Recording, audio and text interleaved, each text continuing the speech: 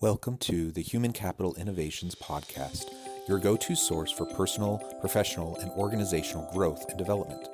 We hope you tune in often for all things people management, organizational development and change, organizational leadership, and social impact related.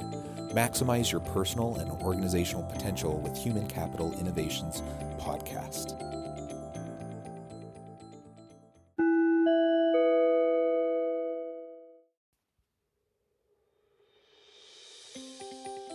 Welcome to the Human Capital Innovations Podcast.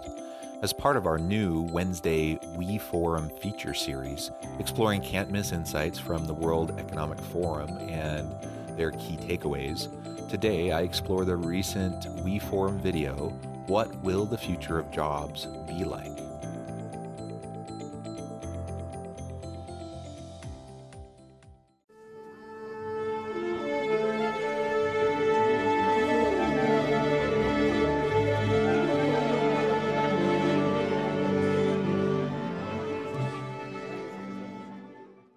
Welcome back to the Human Capital Innovations Podcast. It's great to have you with me again today for this new episode as part of our Wednesday We Forum feature series. Today, I'll be exploring the We Forum video, What Will the Future of Jobs Be Like? The Future of Jobs report maps the jobs and skills of the future, tracking the pace of change.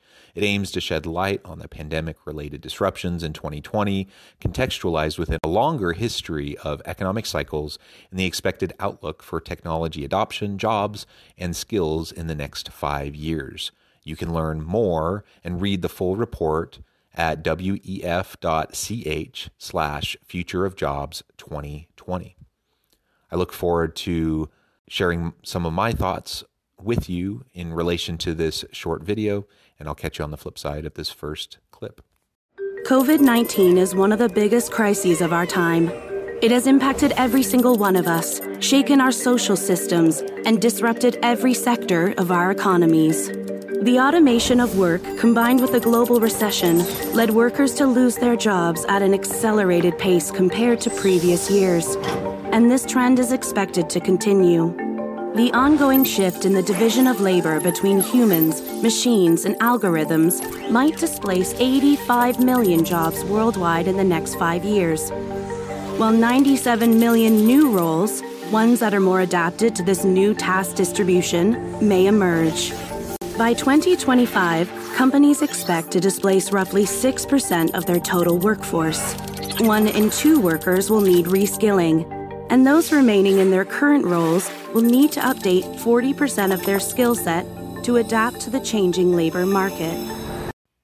I don't think it's any surprise to anybody at this point to recognize and to realize what the World Economic Forum is saying here about the disruption of the COVID pandemic. Couple that with the technological disruptions and rapid shifts that we've seen leading up to the pandemic over the last decade or more. And what we see is really just an acceleration towards the changing nature of work. And there have been so many studies. I've done many of these studies myself, but the World Economic Forum, of course, and many other organizations have done these studies. And the expectation is that the vast majority of workers are going to need to reskill or upskill sometime in the next decade or two.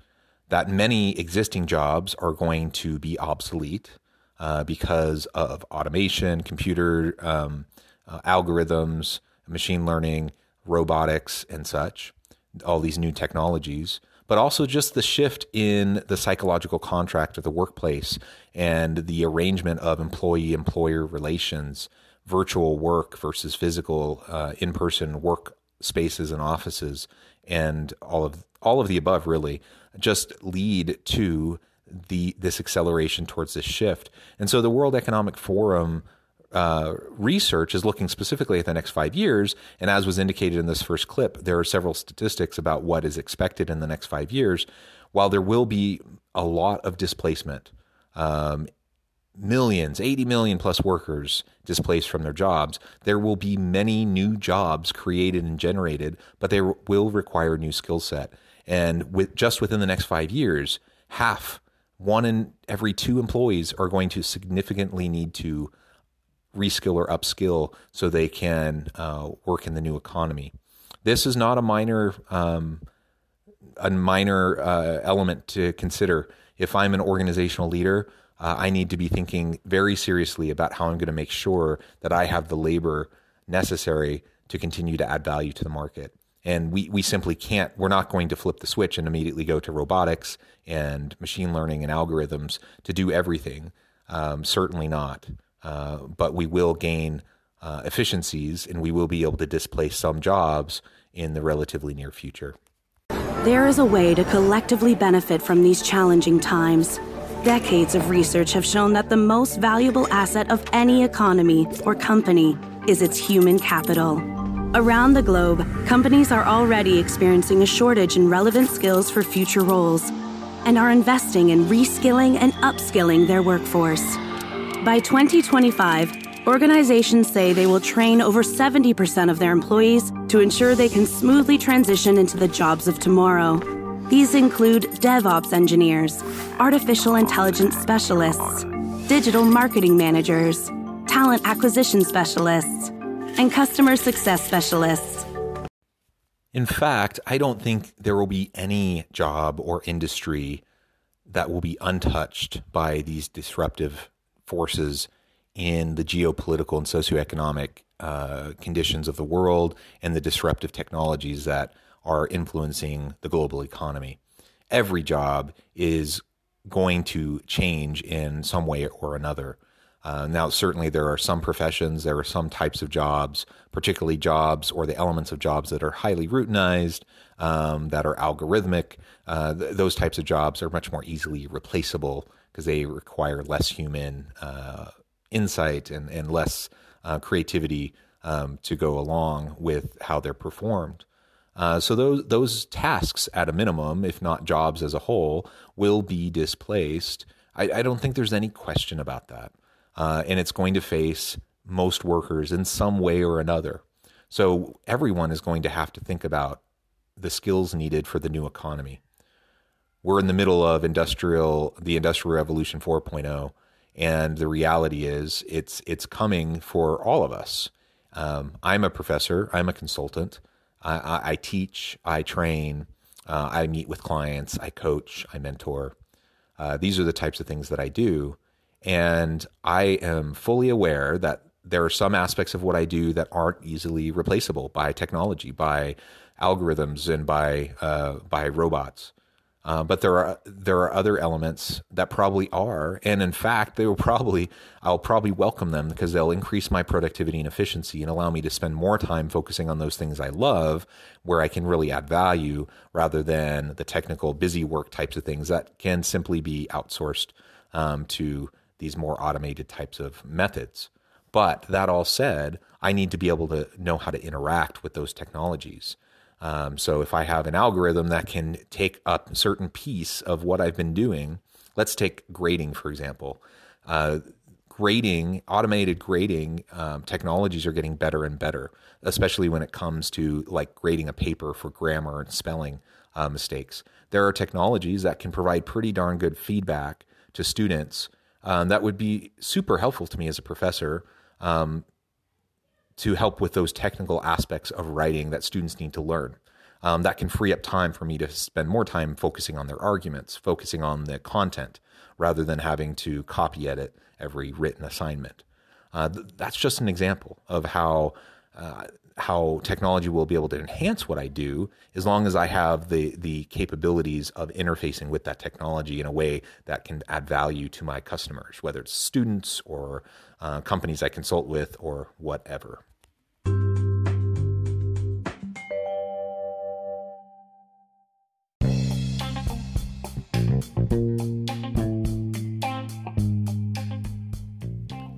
I'm excited to announce the publication of my new book from HCI Press, The Alchemy of Truly Remarkable Leadership: Ordinary, Everyday Actions That Produce Extraordinary Results. Consider how the nature of work has shifted over the past 50 years. With increased globalization, rapid technological advancement, and the shift in economic composition, the average job of today looks very different than the average job of 50 years ago. What will the jobs and organizations of tomorrow look like? Moreover, what does this all mean for organizational leaders? What are the core competencies and capabilities of organizations and their leadership that are prepared for continued disruption and geopolitical and socioeconomic shifts? Regardless of what the future holds, increasingly, leaders need to be socially minded, data-driven, decisive, champions of talent, and disruptors of the traditional notions of leadership, teams, organizations, and work. The alchemy of truly remarkable leadership will help you to explore your own leadership competencies and capabilities and consider ways to apply and implement them into your workplace and personal life.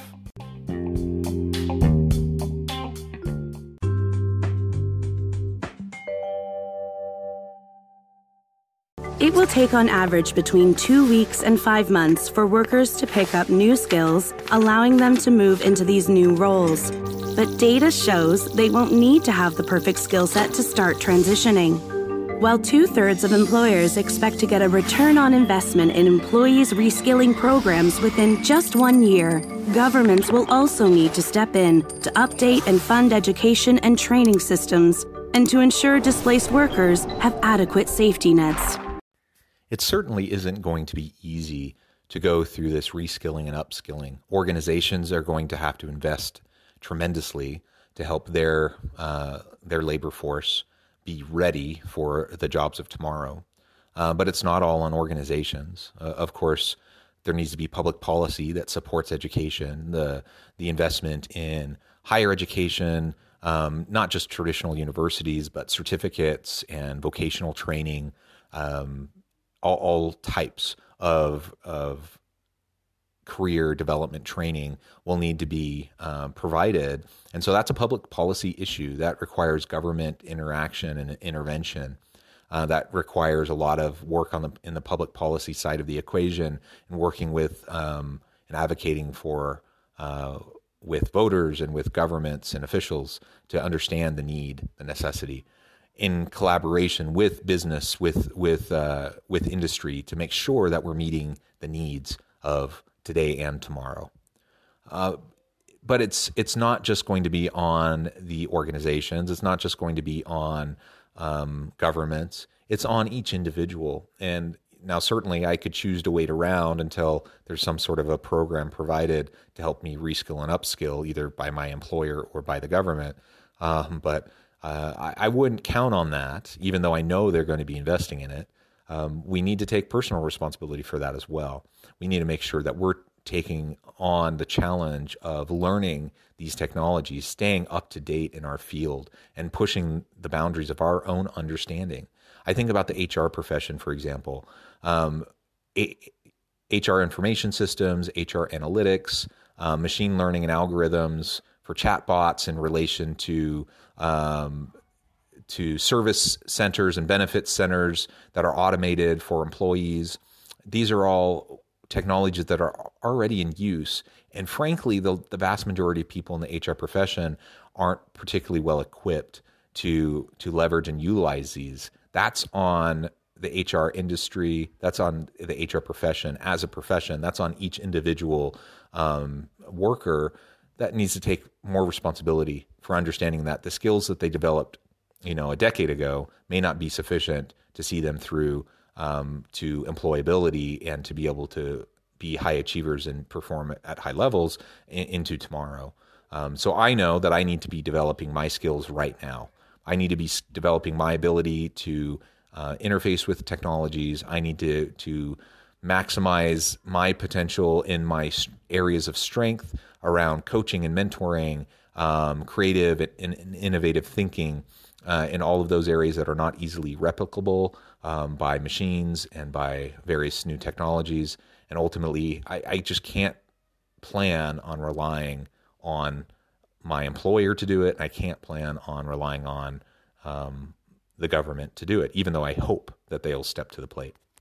With purposeful leadership and collaboration, we can turn this global crisis into a unique opportunity to transition into a future of jobs that is inclusive, fair, and sustainable.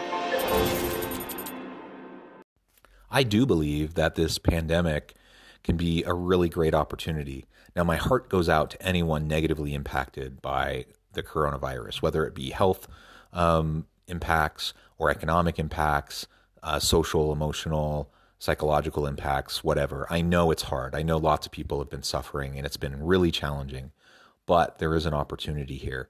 This has been propelling us and accelerating us towards this shift, which in many ways we were already moving towards anyways. We weren't remotely ready for it. And now we're being pushed into preparing more for it and really being clear-eyed about what it is going to mean to move into our future, to really catch up with the technologies that already exist and that are rapidly developing. I believe we can do it, but we do need strong leadership. We need strong leadership within organizations who are committed to develop their people, to reskill and upskill their human capital, to recognize that they're not going to be able to rely on just going out and recruiting a new pool of skilled people that can just replace their existing employees. There's not enough labor in the world to accomplish that. We will have to go through a dramatic reskilling and upskilling.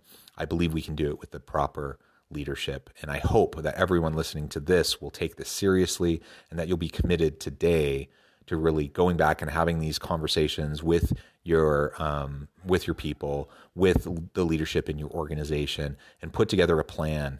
How are you going to deal with talent gaps and talent issues moving into the future? Put that plan into action so that you're ready for the future of work and not forced to be reactive and responsive when your industry or the types of work that you're doing start to shift and change. As always, thank you for joining me for this episode of the Human Capital Innovations Podcast. I hope you stay healthy and safe, that you can find meaning and purpose at work each and every day, and I hope you have a great week.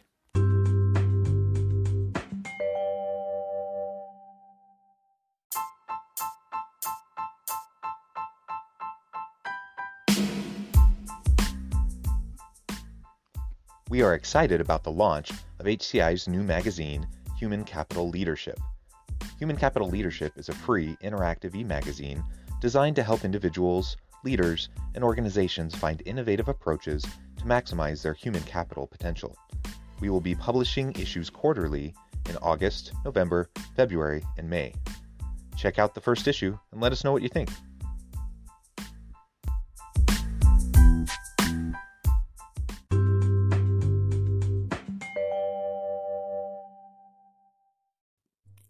Thanks again for joining us for this episode of the Human Capital Innovations Podcast. I hope you stay healthy and safe and that you have a great week.